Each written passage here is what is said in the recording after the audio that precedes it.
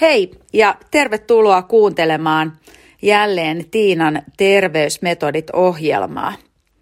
Uusi vuosi 2021 ja saatat ihmetellä, että minkä takia tämän jakson nimi on Tuuliajosta armon ajolle. Mä avaan sitä sulle pienellä tarinalla. Mulla oli viime vuonna, tein podcastista yhteensä 17 eri jaksoa ja yhtenä haastateltavana mulla oli motivaattori ja psyykkinen valmentaja Lasse Seppänen. Lassen kanssa juteltiin siitä, että kuinka motivaatiota ylläpidetään ja kuinka esimerkiksi elintapamuutosta tehdessä, niin kuinka saadaan taklattua ne pienet takapakit ja minkälaisia asioita siihen muutokseen pitäisi sisältyä, jotta ne saavutetut elintapamuutokset sitten pysyisi monta vuotta eteenpäin tai peräti koko loppuelämän. Lassen haastattelu oli erittäin suosittu, sitä kuunneltiin ahkerasti ja kuunnellaan edelleen, samoin kuin myöskin dosentti Miina Öhmanin haastattelu. Miina toimii Singaporessa tutkijana. Hänen kanssaan me keskusteltiin muun muassa pitkäikäisyydestä, mitkä asiat vaikuttaa myönteisesti pitkäikäisyyteen. Sitten puhuttiin vähän ylipainon haasteista, kakkostyypin diabeteksesta, sokerihimosta ja vaihdevuosista. Toi Lassen haastattelu innotti mua ottamaan muutaman yksityisvalmennuksen Lasselta tuossa viime syksyn aikana.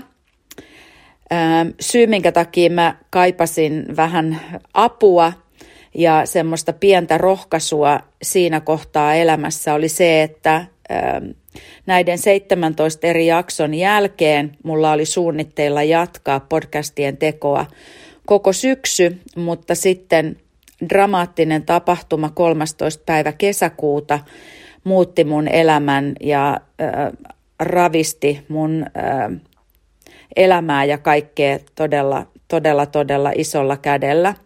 Mulle läheinen ja rakas ihminen kuoli auto-onnettomuudessa lauantai-iltana 13. päivä kesäkuuta.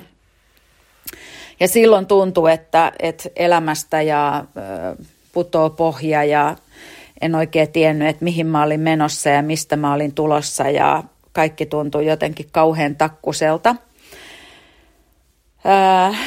Ja ehkä siinä ihan kesällä niin mä en oikein osannut antautua sille surutyölle, vaan mä puskin sitä mun huonoa oloa ja epätoivoa työn tekemiseen ja vaan runnoin arkea läpi, tein mun valmennuksia ja ohjasin jumppia ja pidin lyhkäsen kesäloman, tein reissuja ja se niin kuin päällimmäinen olotila oli koko aika semmoinen levoton ja semmoinen, että mun pitäisi koko aika olla menossa johonkin. Ja sitten vielä kun siihen yhdistyi se, että mä tiesin, että mulla tulee 60 vuotta ikää täyteen ja mun lapset on muuttamassa pois kotoota. Mun tytär on asunut jo pitkään Oulussa opiskelemassa ja tiesin, että mun poika lähtee armeijaan, niin mulla oli semmoinen olo, että mä tarviin jonkun, jonka kanssa keskustella ja vähän pallotella asioita. Ja jotenkin oli semmoinen tunne, että mä jouduin vastentahtoani luopumaan tärkeästä asiasta mun elämässä ja sitten mulla oli tulossa vielä tämmöisiä uusia asioita, jotka edellytti luopumista. Ja Lassen kanssa me käytiin tosi hyviä keskusteluja ja Lasse kehitti tämän tai sanoi, että meidän valmennuksen teema voisi olla tämmöinen tuuliajosta armon ajolle. Eli ajatus siitä, että mä oon aina ollut kova suorittaja ja kova huolehtija ja mulle on aina ollut tärkeää se, että mä voin auttaa muita ja mulla on lapset, joista mä oon vastuussa ja sitten myöskin hyvä parisuhde ja sitten kun näihin asioihin tuli muutosta, niin mulla oli semmoinen olo, että mun elämässä niin kuin kaikki tärkeä loppuu. Ja oli myöskin niin kuin tavallaan semmoinen pelko, että mistä mä löydän mun elämälle uudestaan merkitystä. Ja myöskin niin kuin mä olin ajatellut aikaisemmin, että mä ehkä vähennän pikkusen työn tekemistä ja satsaan enemmän vapaaehtoistyöhön. Ja sitten tulikin semmoinen pelko, että voinko mä tehdä sitä ja pärjäänkö mä ja uskallanko mä päästää tietyistä asioista irti. Ja tästä asiasta keskusteltiin paljon Lassen kanssa ja osa tavallaan niistä teemoista, mistä me keskusteltiin, niin ne tulee myöskin esille siinä Lassen haastattelussa. Että jos et ole vielä käynyt kuuntelemassa tätä motivaatiojaksoa, niin suosittelen lämpimästi.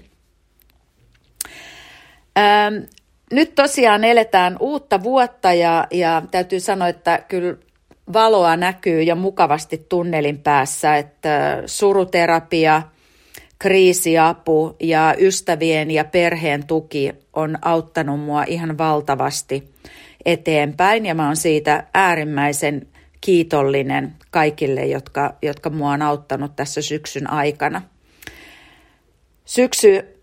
Viime syksy tosiaan oli aika semmoista synkkää aikaa ja sitten vielä toi korona siihen päälle, niin välillä oli kyllä semmoisia aamuja, että tuntui, että ei ole mitään ideaa nousta sängystä ylös ja ei ollut niin kuin minkäännäköistä drivea omassa elämässä.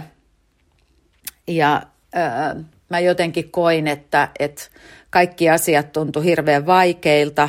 Mulla ei ollut mitään motivaatiota oikein niin kuin minkään uuden starttaamiseen. Ja silti mulla oli takaraivos koko aika semmoinen ajatus, että mun pitäisi tehdä enemmän ja mun pitäisi jaksaa. Ja sittenhän kaikki kulminoitu siihen, että mä sairastuin aika pahastikin.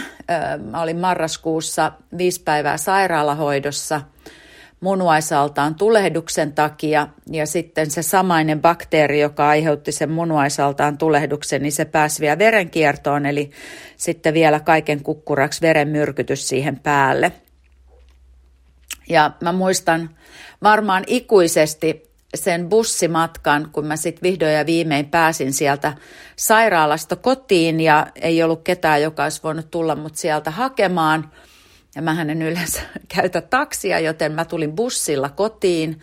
Jorvista on mun kotiin se bussi kiersi kaikki mahdolliset pikkutiet, niin mä ehkä puoli tuntia istuin bussissa. Ja mä muistan, kun mä vihdoin ja viimein pääsin kotiin, niin mä olin niin poikki ja uupunut ja väsynyt kuin vaan olla ja voi. Ja tietysti osaksi se johtui siitä, että mulla oli edelleen vahva antibioottikuuri päällä, mun veriarvot, HB oli alle 100 ja ferritiiniarvot oli ihan nollassa, niin ei ollut niin kuin hirveästi puhtia elämässä, mutta tuossa loppuvuoden aikana sitten vähitellen kuntouduin ja hain voimaa luonnosta ja pitkiltä kävelylenkeiltä ja hyvistä keskusteluista ystävien kanssa ja nyt vuosi 2021 näyttää onneksi jo ihan erilaiselta ja paljon valoisemmalta, niin kuin äsken sanoin.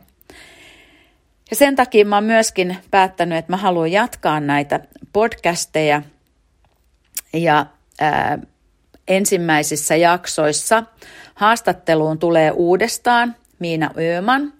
Miina tutkii kakkostyypin diabetesta ja Miinan kanssa puhutaan viimeisimmistä tutkimustuloksista, mitä maailmalta on saatavissa aiheesta. Ja sitten seuraavalla viikolla haastattelussa on Leeni Viio, jolta on juuri ilmestynyt kirja Sokerihimosta ja siitä, kuinka sokerihimosta pääsee eroon. Kirja on juuri ilmestynyt kirjakauppoihin, tänään näin sen jo tuolla suomalaisessa myynnissä, eli Leeni Viio sitten seuraavalla viikolla haastattelussa. Jos sulla on jotain aiheita, joita haluaisit, että käsittelen näissä ohjelmissa, niin laita ihmeessä vinkkiä tulemaan vaikka tuolta SoundCloudin alustan kautta tai sitten ihan vaikka Instagramin kautta Tiina H. Simpanen. Sieltä voit lähettää mulle viestiä. Mutta ajatuksena tosiaan niin pureutua entistä enemmän kehon ja mielen hyvinvointiin, asioihin, jotka vaikuttaa siihen, että miten me löydettäisiin mahdollisimman hyvin tasapaino kehon ja mielen hyvinvoinnin välillä. Ja tullaan puhumaan varmasti paljon myöskin elintapamuutoksista ja kuinka tehdään onnistuneita elintapamuutoksia. Eli toivon, että sä lähdet taas uudestaan matkalle mukaan ja innostut kuuntelemaan ja saamaan toivottavasti paljon vinkkejä oman hyvinvointisi parantamiseen näistä podcasteista.